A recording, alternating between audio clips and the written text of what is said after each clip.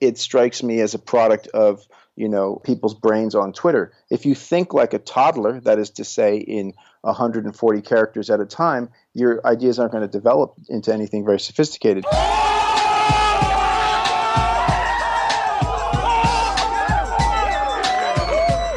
You're listening to the Dead Pundit Society.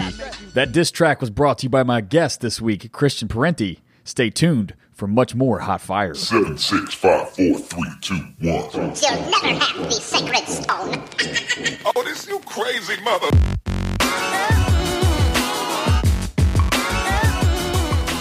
Welcome to the Dead Pundits Society. Now here is your host, Adam Proctor. Welcome, everybody, to this week's episode of the podcast. Joining me today for a really insightful conversation on free speech and the no-platforming tactic that has prevailed on college campuses across the country in recent weeks is Christian Parenti. Christian is an academic. He's an investigative journalist. He's an author of many books. The man knows a lot of things about a lot of topics, so stay tuned.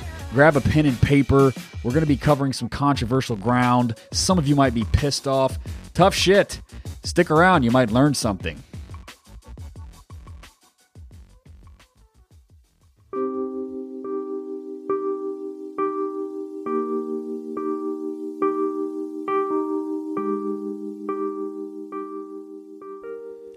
This episode takes up a controversial topic, and that is the left's relationship to free speech. The no-platform technique, which is one that uses a strategy of trying to prevent a bigoted, right-wing, or racist speaker from speaking on college campuses or in communities. This tactic is a form of censorship. Now, I know what some of you are thinking. Well, Adam, does this mean that we should just let any old bigot or right-wing racist trash speak on our campuses or in our communities? Well, yes, we should. But that doesn't mean we should just let it go unpunished or unanswered. I think we need to be confident in our capabilities to counter these voices, to attack them where it matters, in the realm of ideas and in the realm of material power. And let's not kid ourselves. As my loyal listeners will know, I am certainly not a Ruth Bader Ginsburg worshiping, Hamilton obsessing liberal. I don't argue for free speech out of some moral necessity. Rather, it's the realization, if you look throughout history, the state, the capitalist state, will use repression and censorship first to attack the left. So insofar as we argue and we fight for censorship on our campuses and in our communities, we are ensuring that these same powers of censorship will be used on us. So while appealing to authority to prevent bigoted speakers from appearing on campuses and in communities may seem appealing in the short term, in the medium to long term, we're sowing the seeds of our own destruction. And tactically, this just isn't smart. At the end of the day, we can punch as many Nazis as we like. We can thrash them on social media. We can throw Molotov cocktails and disrupt their events. But ultimately, there's no amount of punching that's going to get us out of the impasse in which we find ourselves in neoliberal capitalism. There's no amount of punching that we can do to rid ourselves of the threat of the far right. I really think that the movement that's coalesced around Bernie Sanders in the past 6 months or so really shines a light on what we need to do to move forward, and this show has done everything in its power to try to continue building on that message and to sort of interrogate these processes and these tactics further. So with that in mind, if you're down with this project and you like what this podcast is all about, please consider donating. Join my Patreon page. Become a donor to the show. You can find this at www.patreon.com/deadpundits. Once more, that's www.patreon.com/deadpundits. I'm going to be adding subscriber-only content very soon. My subscribers will receive an exclusive episode once every month. So join to support the show.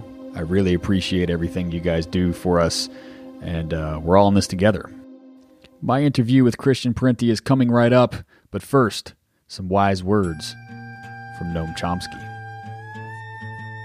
First of all, I should say that one aspect of American U.S. life and culture that I think does deserve respect and admiration is protection of freedom of speech. The U.S. is unique in the world in that respect, to my knowledge. And I think that's really important. Next to freedom of thought, which is like a fundamental right, freedom of speech comes next. Everything else, I think, is secondary to it. However, you should recognize that freedom of speech in the United States, though it is protected to a very high degree, has not been protected historically. That's a recent development. And in fact, it's a development that came substantially out of the activist movement. And welcome back to the show. Joining me today is Christian Parenti. He is an author, political commentator, academic, and investigative journalist. Most importantly, he's demonstrated legendary skills of prognostication. He has been ahead of the political curve for many years, reporting on the future of climate change, mass surveillance, mass incarceration, and these were long before these would become lively academic trends that they are today. For our purposes, he's here to talk about his recent article that just appeared in Jacobin Magazine that he co-authored with James Davis. That's titled Free Speech as Battleground, where they argue censorship used against our enemies will soon be used against us. Christian, thanks so much for joining us. How are you? Thank you for having me on. I'm good. How are you? I've been better. The world is grim these days, the last several months. We seem to be living through some ups and downs recently. I don't know how to take it. Yeah. Yep. So your piece, you have a certain kind of critique that you and your co-author are trying to get across. You and your co-author present the protests at UC Berkeley and Middlebury College as bumptious overreactions. You suggest that they were baited judo style by the political right.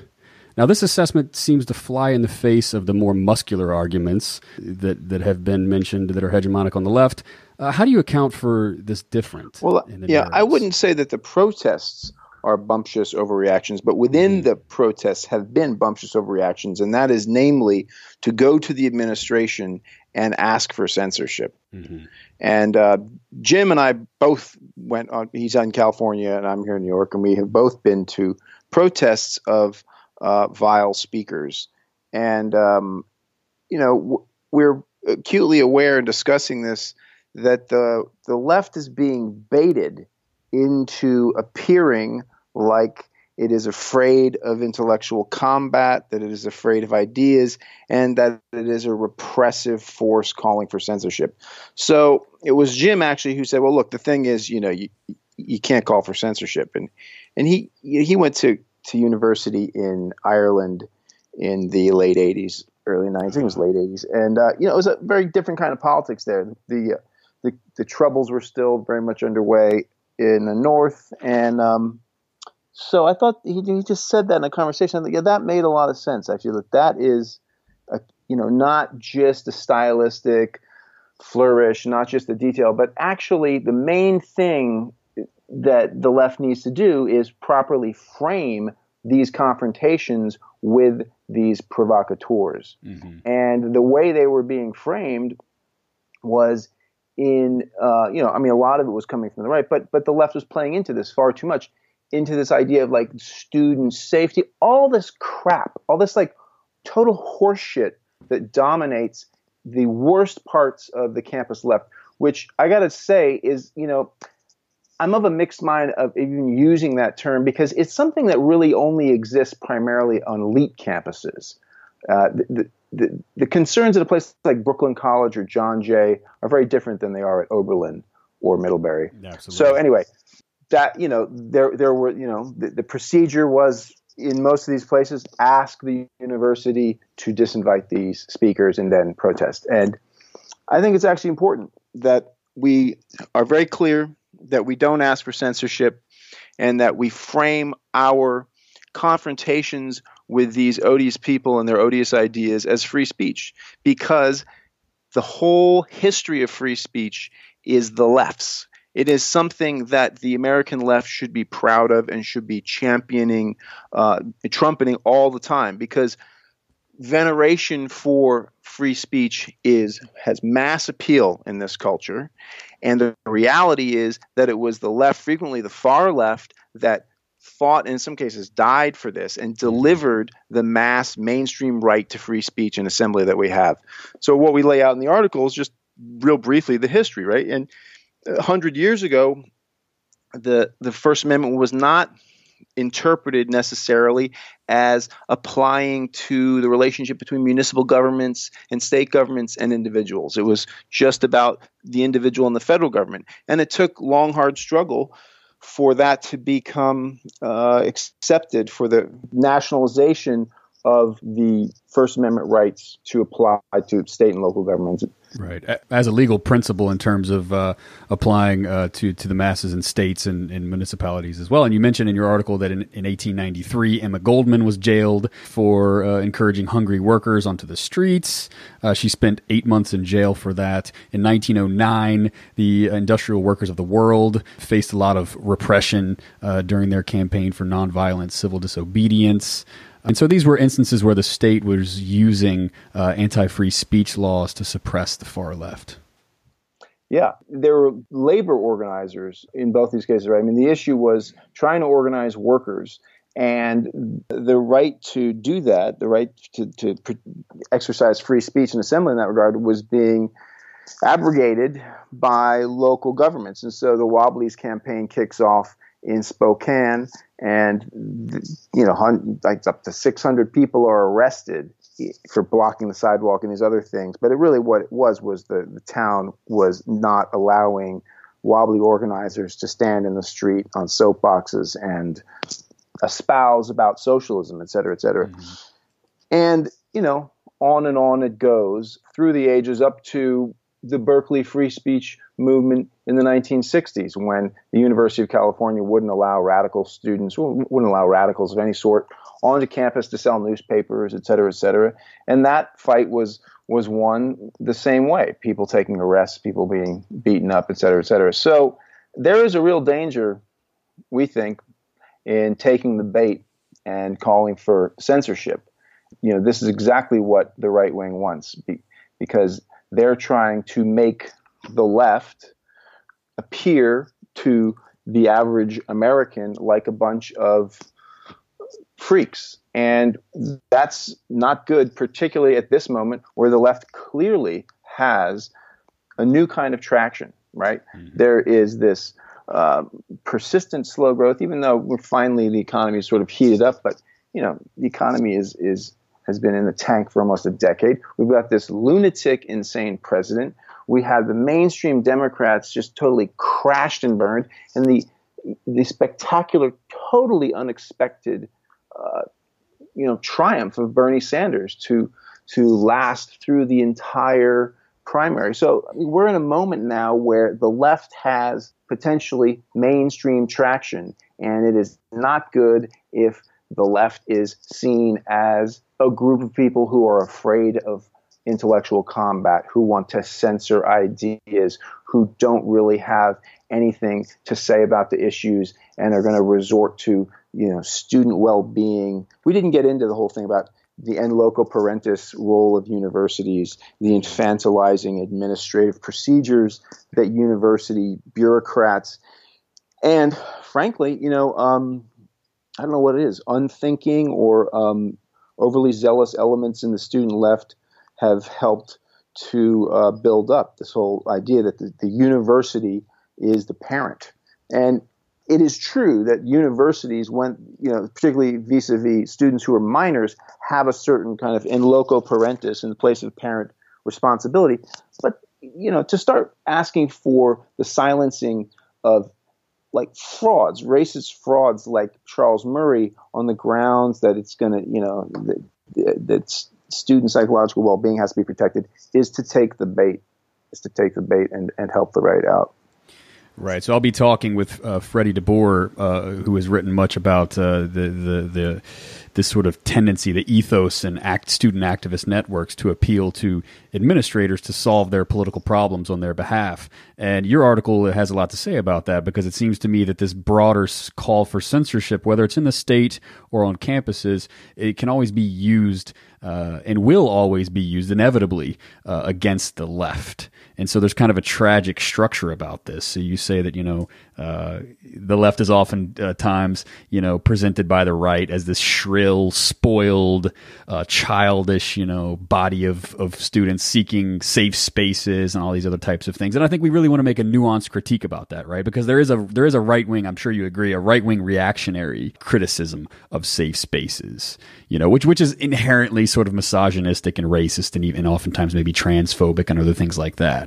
I think the right fought against the bathroom bill in North Carolina by sort of attacking safe spaces. And that's like, well, that's one of the places where we want to push back on that. But what does this have to say about the way that folks have been protesting, say, Milo Yiannopoulos and Charles Murray? How have they gone about doing this, and what would you and your co-author like to see instead? Well, what we advocate is just a very simple, which is to not ask the universities to censor these people, and to make that a big point, and to frame the confrontations with these people and the disruptions of them as free speech, and to unpack them and their ideas such as they are and decimate them. Charles Murray, it's amazing that this guy, he's like a zombie. He's an intellectual zombie, that he's back from the dead yet again. He's been, he's totally discredited and humiliated around the bell curve, because like all previous IQ and race studies, it turned out to be fraudulent. Right. So tell us a little bit about the argument in the bell curve for those. I think that this generation doesn't really know Charles Murray, whereas your generation was raised to laugh at the man. So let's talk about that a little bit. Well, no, my generation was, we suffered through respectful reviews in the New York Times and fawning interviews on NPR, and then finally people like Adolph Reed and reporters at Rolling Stone, unpacked the clown's footnotes and what they found. So before we get to what they found, the argument of the bell curve was that there is a correlation between race and intelligence as measured by IQ. So there's a whole thing about IQ tests and whether they actually are a measure of intelligence. They were originally designed as a diagnostic test. Anyway, blah, blah, blah, blah. Long story short, Charles Murray argues that yes, there is. There's a kind of a racial component to intelligence. Well, the problem was, and this was accepted like, wow, science, gee, shall we, discuss this? Right. And this was based on all of his footnotes came down to 5 articles in an academic journal called Mankind Quarterly, which is owned by a sort of Scottish, or at least then was owned by a Scottish nobleman, and is an openly white supremacist sort of, it's a throwback to 19th century race theory stuff.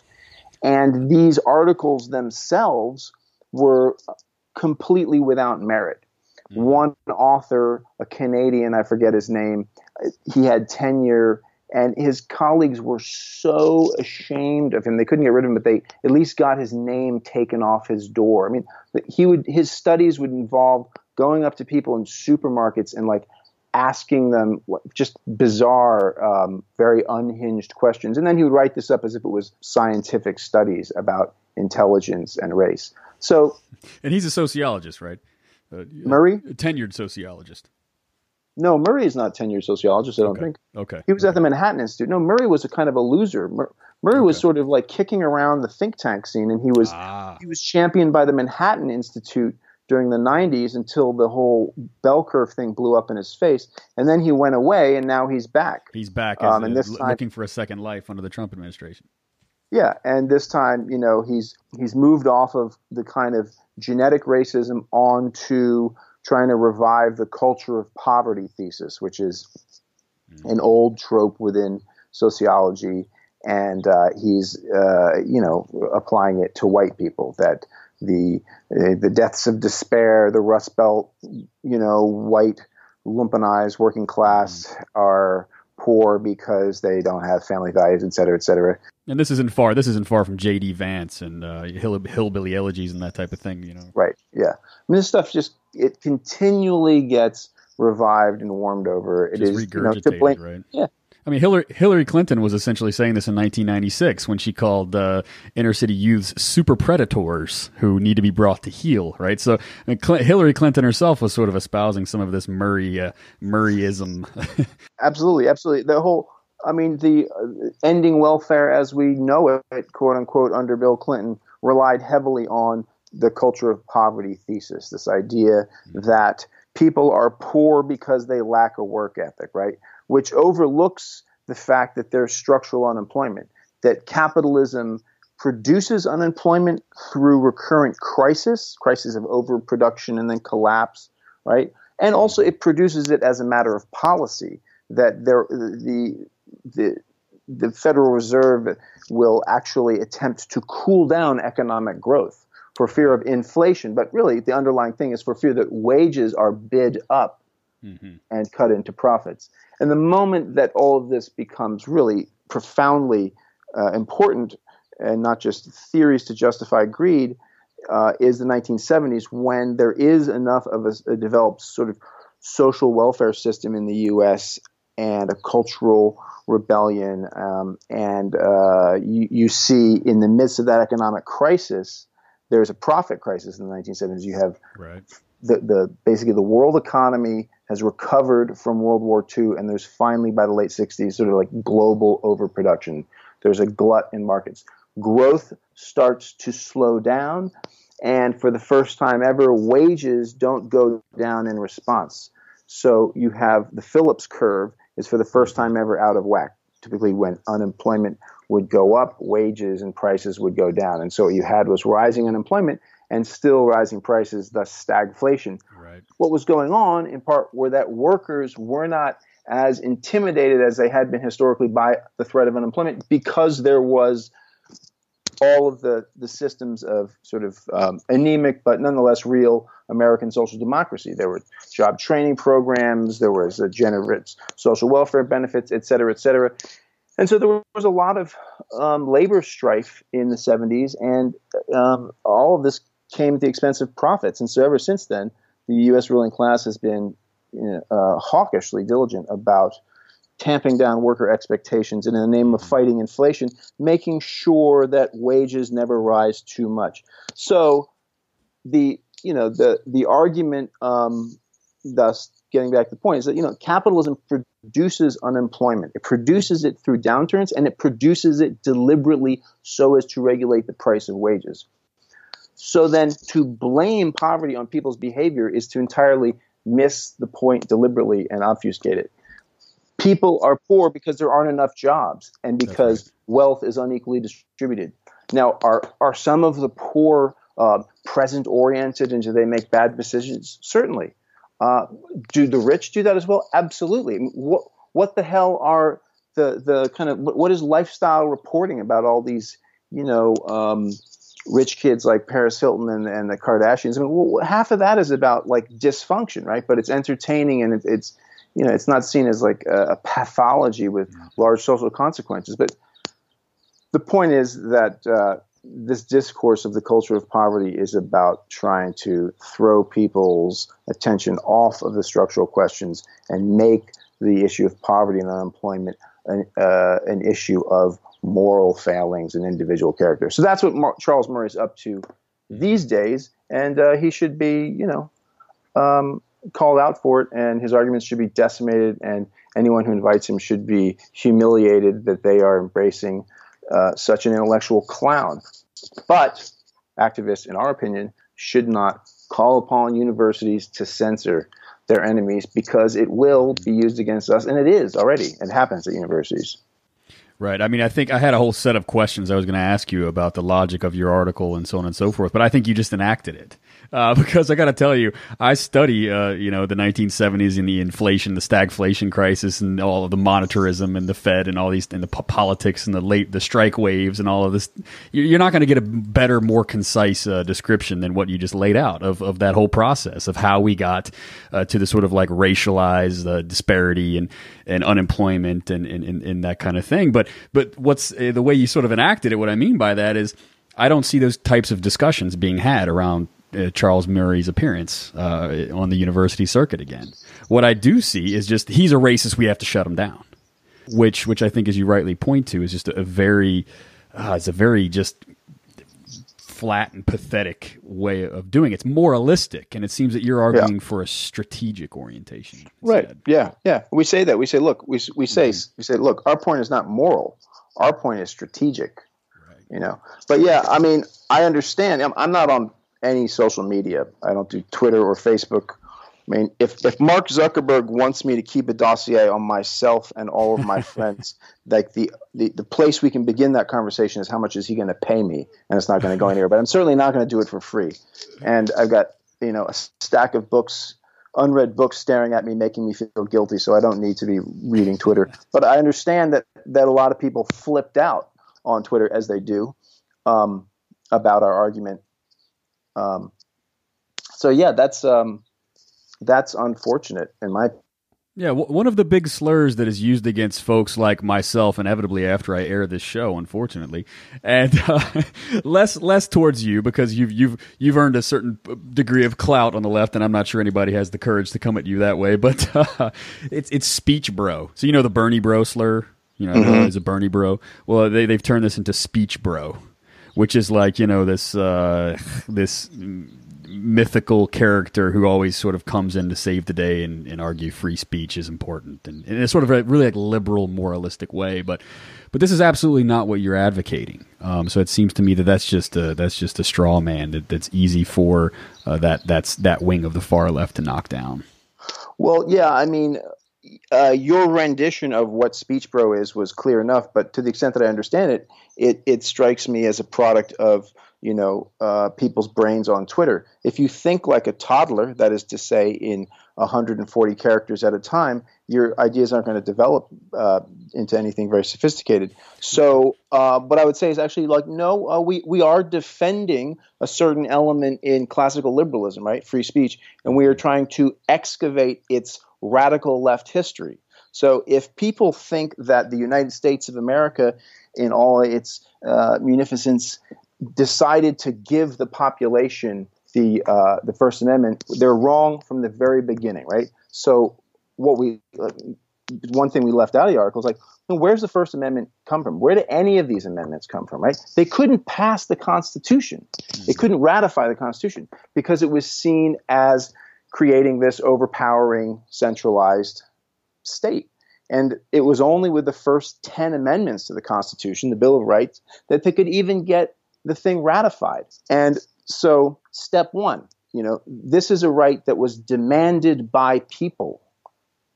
Protest movements got it into writing into the Constitution after the Constitutional Convention, right? Mm-hmm. Then it's not a real right. It's just on a piece of paper. And it takes a century of struggle for it to become a real right. And it's anarchists and communists and feminists going to jail, getting beaten up by, the police. I mean, you read about some of the stuff the Wobblies went through, man. They're basically tortured. Oh yeah.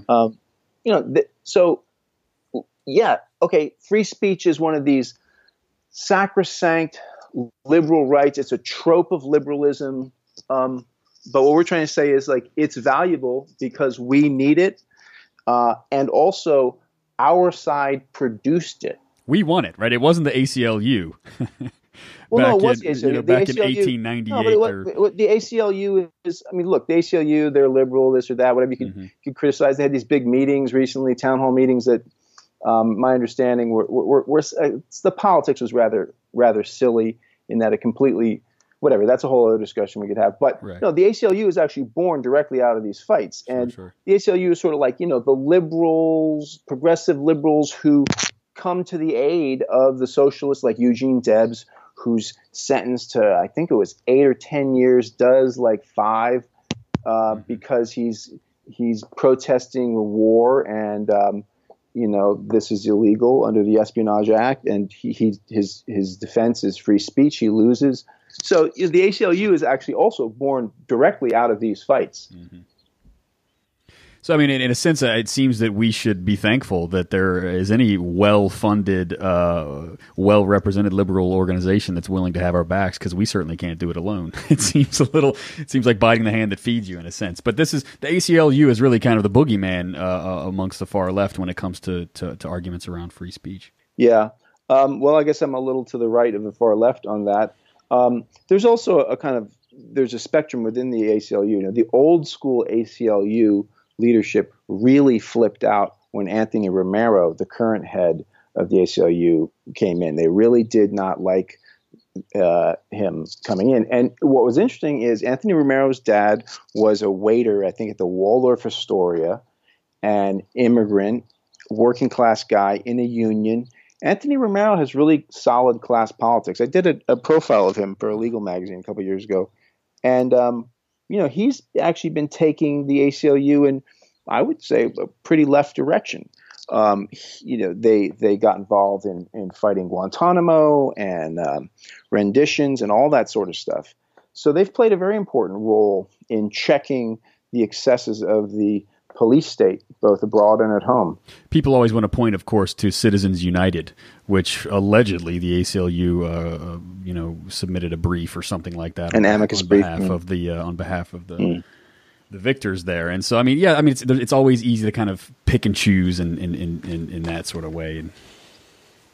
But I think you're absolutely correct to point to this history that not only we played a large part in winning, but they're defending us in really profound ways. Yeah, and we use it. And those protests against Milo, against Charles Murray, against others, they are protected. And I've gone to those protests. Murray or Milo didn't come here, but at NYU, some other clown came and went and protested. And, we were protected. To the extent that we were protected, it was under the First Amendment. We had the right to assemble, the right to say these things.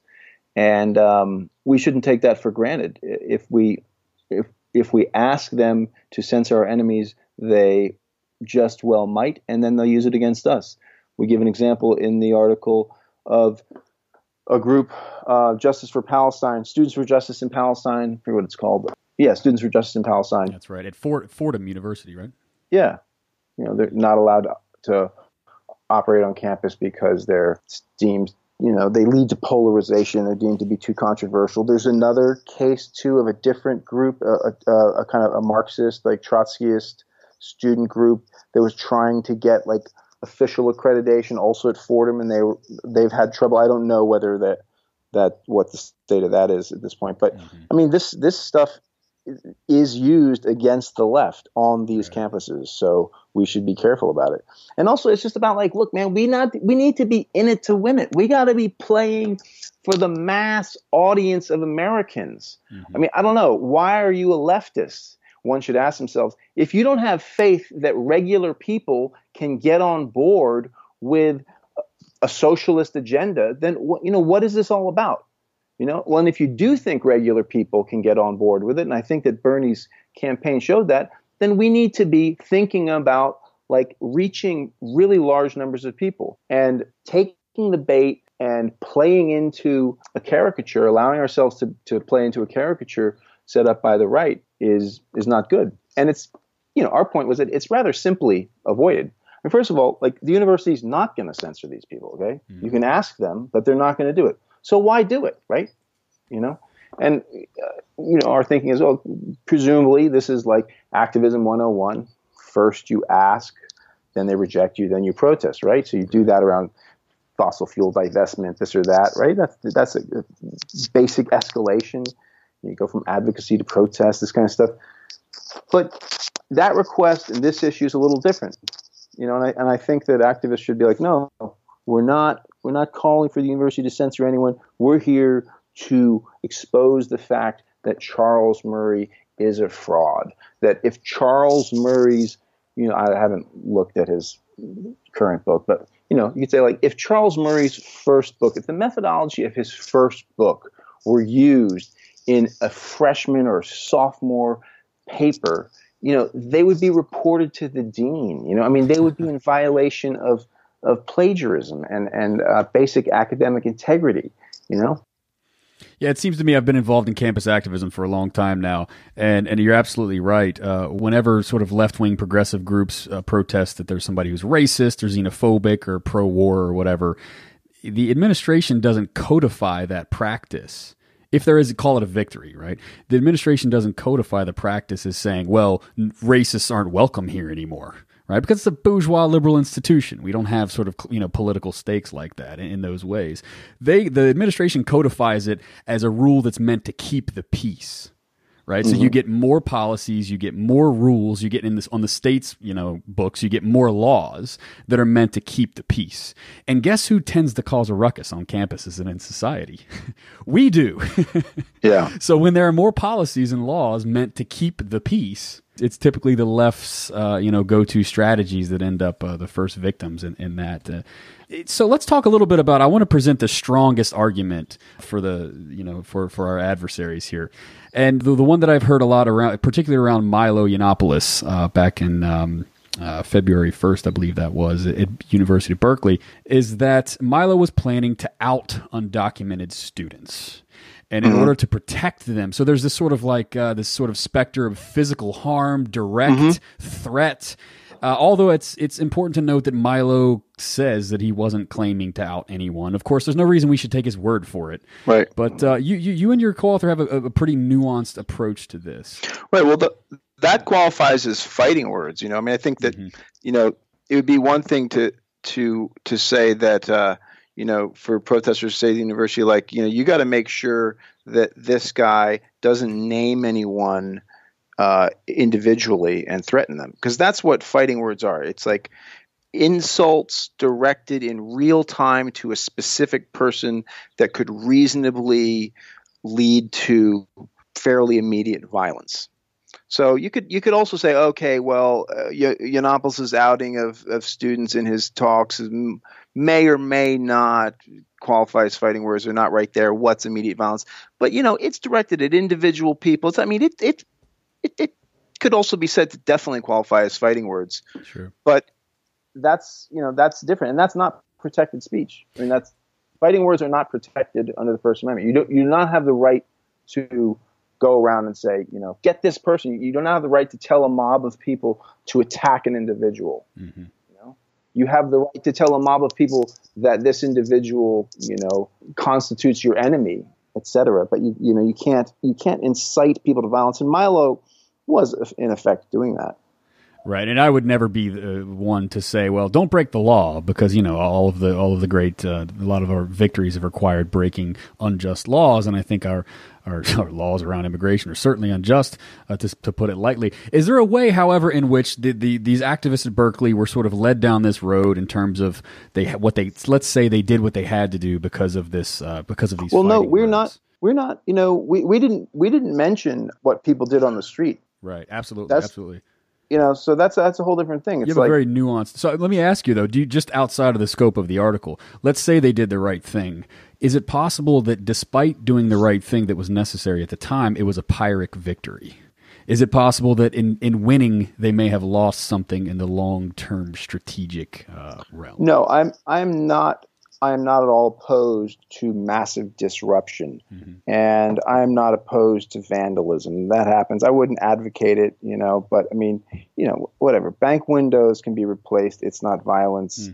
Our point, at the risk of being almost pedantic, but we don't think we are, our point is much more specific. It's about the framing of all of this, right? Of course, our side is going to be disruptive and passionate and aggressive, and hopefully will so outnumber and out-argue and overwhelm the other side that these pissant young Republicans who are thinking they can stir up the campus with these invitations will think better of it. Mm-hmm. I'm not against disruption. That's how stuff gets done. You have to disrupt. Right. What we're arguing is about framing. Okay, these arguments, this framing really matters, and if it's that the movement is asking for censorship and it wants the university to do its work for it, and it doesn't, it can't conscience in the ridiculous name of student safety. I mean, not around the fighting word stuff, but just like that these ideas, that these odious political ideas would harm students. First of all, what do you think goes down in most classrooms? Most of what is taught in most colleges is pretty odious, but with a genteel veneer. Mm-hmm. So that's our point: is that the message is crucial in all of this. I think that's a very disciplined, careful argument. It's exemplary in terms of how to make a sort of a reasoned, specific appeal when it comes to matters of strategy. And I think it's a really important article, and people should take it seriously. I've seen a lot of stuff on Twitter and Facebook, and people are dismissing it clearly without having read it. And I think that's really sad. Nobody reads on Twitter. Nobody reads anymore anything, right? I mean, they glance at the headline, they lump it into the category of their choosing, and they go after it. Yeah, I years ago I said this to Doug when all this stuff was starting. Doug Henwood, I said nobody reads these articles that they're forwarding around. He said, "No, really?" I was like, "No, I'm sure they don't. Right. They don't do it." You can test it. You could test that thesis pretty simply, I think. And then he did, because by mistake.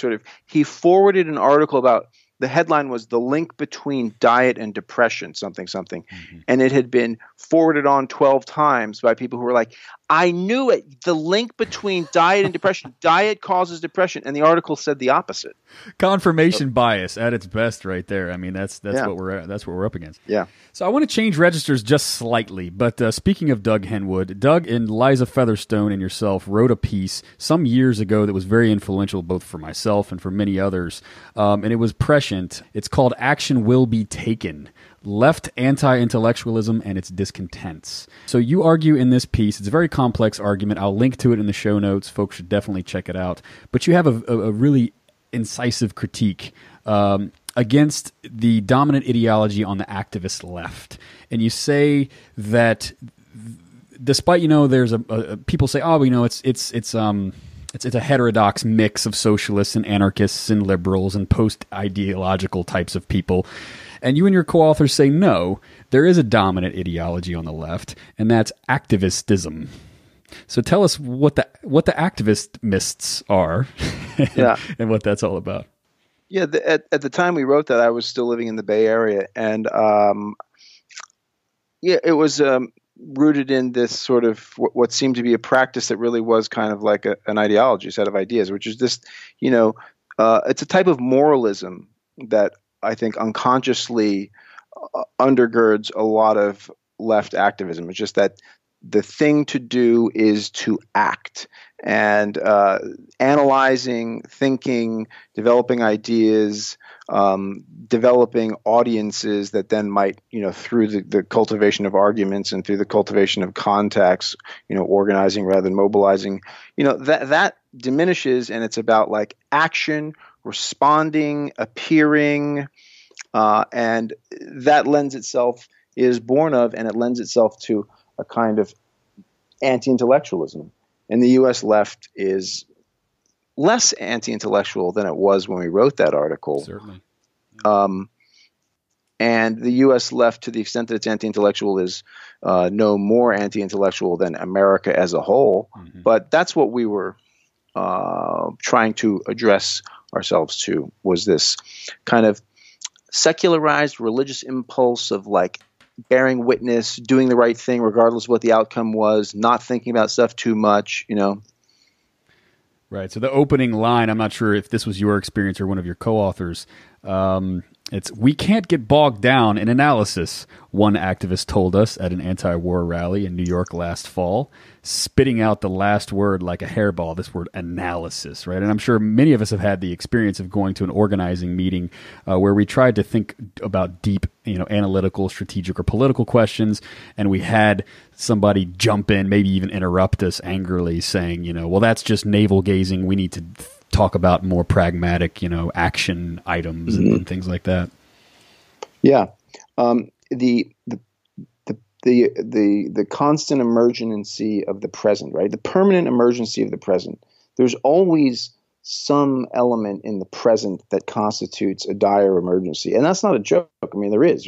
We live in a civilization that is fundamentally unsustainable, at war with itself, destroying the planet, right? I mean, it's like, pick your emergency. There's every reason to freak out and demand immediate action. But without some contemplation, without some understanding of history, without some respect for nuance, et cetera, people just end up spinning their wheels. And so that's what we were getting at, was this kind of the anti-intellectualism, the moralism that dominated, more than it does now, dominated much of the left. And that article is sort of born out of, like, I was the one who pitched it originally, I think, because I was in the Bay Area at the epicenter, then at least, of the nonprofit industrial complex. I think it still is. And in many ways, the subtext of that article is about the nonprofit industrial complex. Mm-hmm. And that is a much deeper thing that I have not written on. But since we're sort of on the subject, let me just dilate. Yeah, I mean, I think part of what drives this ideology that has no name, that we called activistism, right? The point of the movement is to create activists who do more action and bear more witness, and et cetera, et cetera. I mean, part of what drives that is some sort of American cultural thing, anti-intellectuals and blah, blah, blah, blah. But more immediately, it's also that a lot of organizing is done by nonprofits that are funded by foundations. And the foundations are in competition with each other. The nonprofits are in competition with each other. The foundations are capital. They are the institutions of the ruling class funding the opposition in an effort, be it, for many of the program officers in these foundations, unconscious, but otherwise conscious for some of the funders, to contain and channel the resistance that capitalism and racism and sexism produce. And so what happens in this whole cultural matrix of the foundation-funded nonprofit left is completely conducive to activistism, right? It's like short-term. You need to have, we mentioned this in the article, you got to basically generate headlines. Why? Because you're essentially selling those back to the foundation. And if they don't like the headlines and you're not meeting your productivity targets, essentially you get cut off and the whole thing falls apart.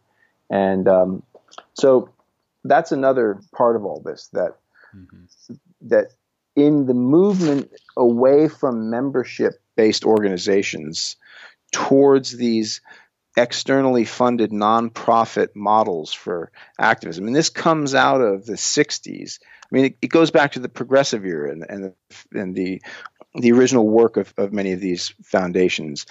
But then it really gets a big boost in the 60s, and the government, with its block grant programs, the war on poverty, helps set up the terrain for this as the federal funds are cut late 70s into the 80s. The foundations increasingly step in. But what you have is, movements that are turned into these little professionalized mass movements. They turn into sort of archipelagos of little professionalized nonprofit businesses that, instead of having members, have constituencies. Right. They take donations, right? The members aren't involved in decision making. They just sort of donate on a monthly basis, and they get a thank you letter in the mail and a T-shirt or a bumper sticker or something along those lines. That would be Greenpeace or something. But that is better than a lot of nonprofits, which don't have that. The big grants, the big foundation money that I'm talking about a lot of the groups that show up on university campuses,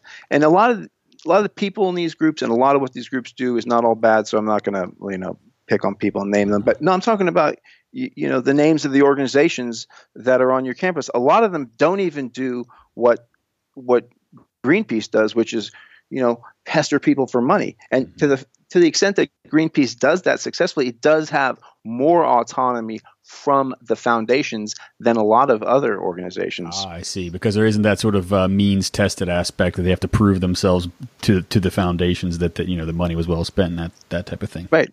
Yeah. They can say we've got X number of members, and you're not the only person with money anymore. It's turns out the whole population has money. Right. And this sort of emerges out of a certain kind of necessity, because having been around Occupy, there's a lack of knowledge about how to do organizing, how to protest, how to strategize, how to engage people in various political struggles. And with the dearth of that type of organic knowledge, with the death of social, and labor movements coming out of the 1960s and 70s, a lot of times these foundations and nonprofits swoop in, right? They swoop in with this ready-made platform for people to latch onto. So it's really provocative that way, I think. Yeah. I mean, I think that it's, it's partially what you say, a lack of knowledge about this, lack of history, whatever, but not that we should do exactly what was done in the past. It might not work now, but I think it's actually that there is an infrastructure of paid organizers from all these various single issue nonprofits. They're all over the divestment movement. They're all over, police brutality. They're all over all these issues, right? There is an infrastructure, and it is foundation funded, and it promulgates activism. It promulgates this kind of anti-intellectual, ahistorical, also usually, assiduously silent on or openly hostile to anything like a Marxist critique of capitalism, right? It reduces the art of politics to training and skills, and on any given campus, you'll find offers of upcoming trainings from such groups, and it's like, what's going on in those trainings? It's actually it's the promulgation of this ideology of activism. Very sort of direct action that's focused on, getting a lot of media attention. There isn't any type of long-term strategic orientation to that direct action. It's certainly not tied to the labor process as it was in the 1920s and 30s and 60s and 70s. And there's a whole kind of like anarcho-liberalism built into this foundation left. I mean, I think it's a great term that Bhaskar, who founded Jacobin, came up with, writing for Dissent. But and I would direct listeners to Jodi Dean's book Blog Theory. Yes, she really nails a lot of this stuff. That there is this hyper. It's like a pseudo radicalism, extreme concern with all voices being heard. Now there's this enactment in these meetings of people demonstrating their ethical value, their wokeness, right? People are demonstrating their wokeness. Right. Woke is the modern secular term. That's an epithet. That's an epithet on this show, by the way. But I mean, that's exactly what it is. Like, what is to be woke? To be woke is to have developed a kind of moral consciousness that you operationalize, where you operationalize your politics as a type of etiquette, and you can run a meeting well, and you make sure that everybody's heard. And missing in the whole thing is like, what the fuck are we doing? Right. Who are we? Where are we? How are we going to get these people to stop, forcing the poor to pay all the bills and bail out the rich? Right. And I think, that performance that you mentioned is all about building your own personal brand. It started off, I think, as building the brand of your foundation, of your nonprofit. And now it's transcended that really with the birth of social media and the sort of way in which the nonprofit industrial complex works. They sort of trade employees around. I live in Washington, D.C., and we're if San Francisco, the Bay Area, is the foundation, capital. It's probably the capital of the West. The capital of the East is certainly Washington, D.C. And they're very incestuous with their employees over here. You just jump from one, nonprofit to the next. And so it's really about building your own personal brand, about what kind of relation. And, some of my friends do this, and they're fantastic at what they do. The best ones of them, they have a critique, much like the one we're talking about right now, right? I mean, I think a lot of us hate our jobs, right? But you have to do it anyway. That's the nature of selling your labor power in capitalism. So there's something about branding here that really speaks to the broader cultural trends that we're seeing elsewhere. Yeah, yep. I think you nailed it exactly. Everyone is constantly auditioning. And the foundation nonprofit industrial complex, foundation funded nonprofit industrial complex, sets some of the deep structure, and social media has been, I think, a disaster. I mean, now I just sound like a cranky old man, but I mean, get off my lawn, right? Get your Twitter off my lawn. You dang kids and you dang rap music. Yeah, so I want to wrap this up in the next 5 or 10 minutes. But your article was written at a really important, kind of moment in activist history. So my generation of activists, we came up in the Occupy movement. We were active socialists or anarchists or whatever beforehand. I was an active socialist prior to the Occupy. But Occupy was really this moment that catalyzed my sub-generation of activists. And I think that even the ones that were very much into it had to walk away from that experience with a kind of bitter taste in their mouth when it came to the limitations and the failures that emerged from that.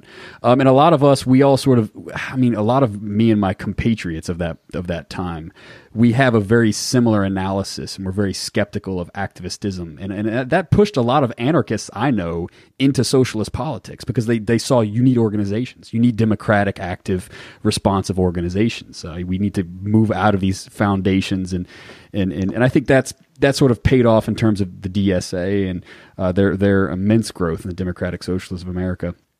So, but I'm wondering, the newest generation of the Twitter left and that type of thing, who didn't live through Occupy, they weren't active in Occupy, believe it or not, right? It's hard to believe. It seems like it was yesterday. How could they not know Occupy? But this generation of campus activists don't know Occupy. They didn't live through it. So it seems to me that what you're speaking to in the first article we talked about is a little bit of a process of relearning what so many other generations before have learned before. So where do you think we are with respect to your activistist critique today?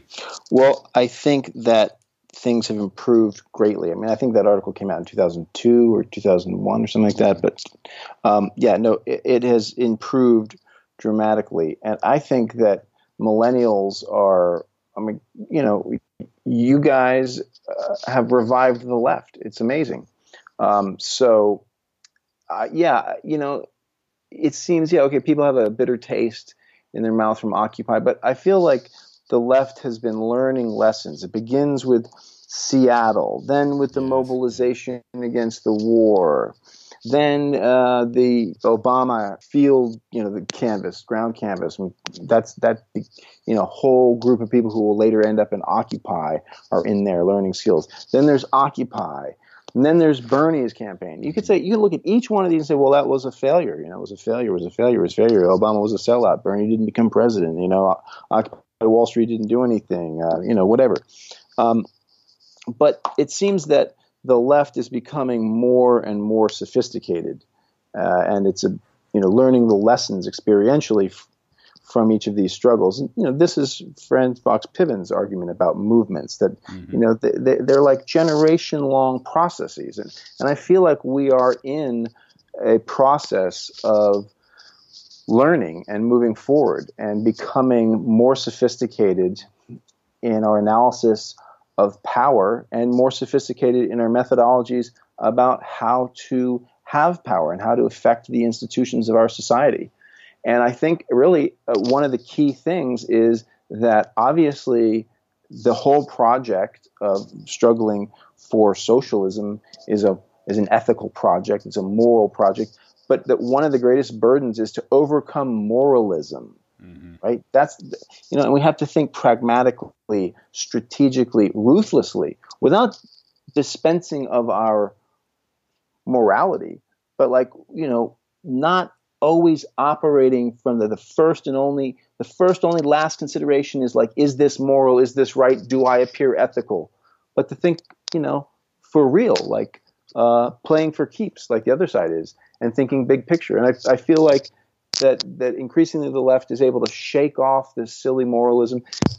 Obviously, the immediate response of everybody now being famous for 15 seconds a day on social media, it doesn't help because, that's just lots of negative stimulus to not pause and think and not have a complex idea and not think long term, but to have a simple idea or just have a good phrase and to play it for immediate effect. But other than that, I think that the left is maturing a lot, and I think that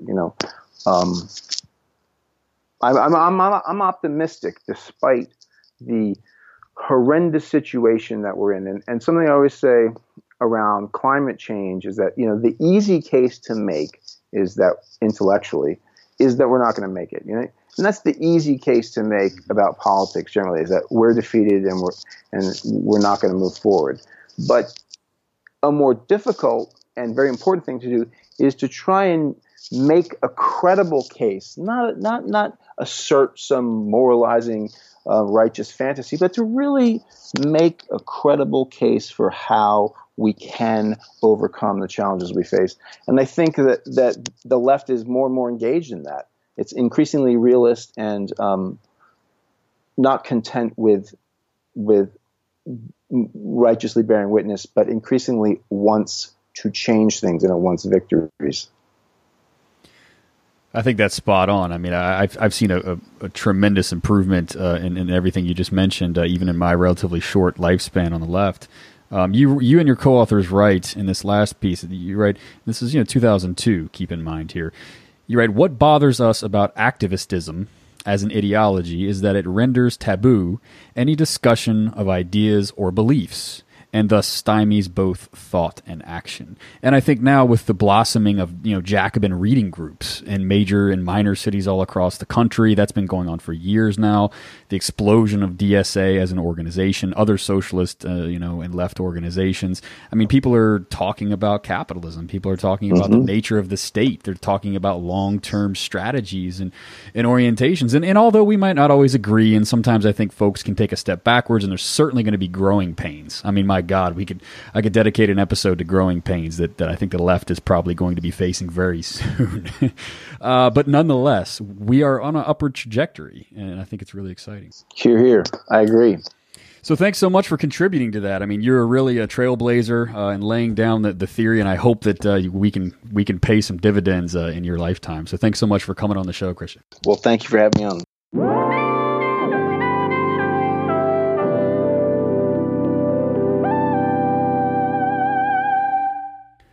And that's our show. Thanks, as always, for tuning in. I've got a bonus episode for you guys coming up at week's end. Joining me to talk about the state of politics and some of the consequences of activism on college campuses and elsewhere, and how to build real material power in society is Freddie DeBoer. He's a really insightful commentator on these matters. Many of you will be familiar with his work, and I think you're all going to enjoy it very much.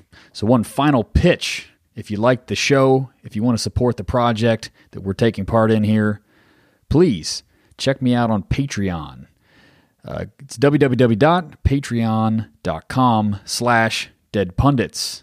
Thanks to the listener who informed me that is indeed a slash and not a backslash. I am no computer wizard, that's for sure. Once more, that's www.patreon.com/deadpundits. All right, thanks for the support as always. We'll see you again in a few days. Oh, this you crazy mother...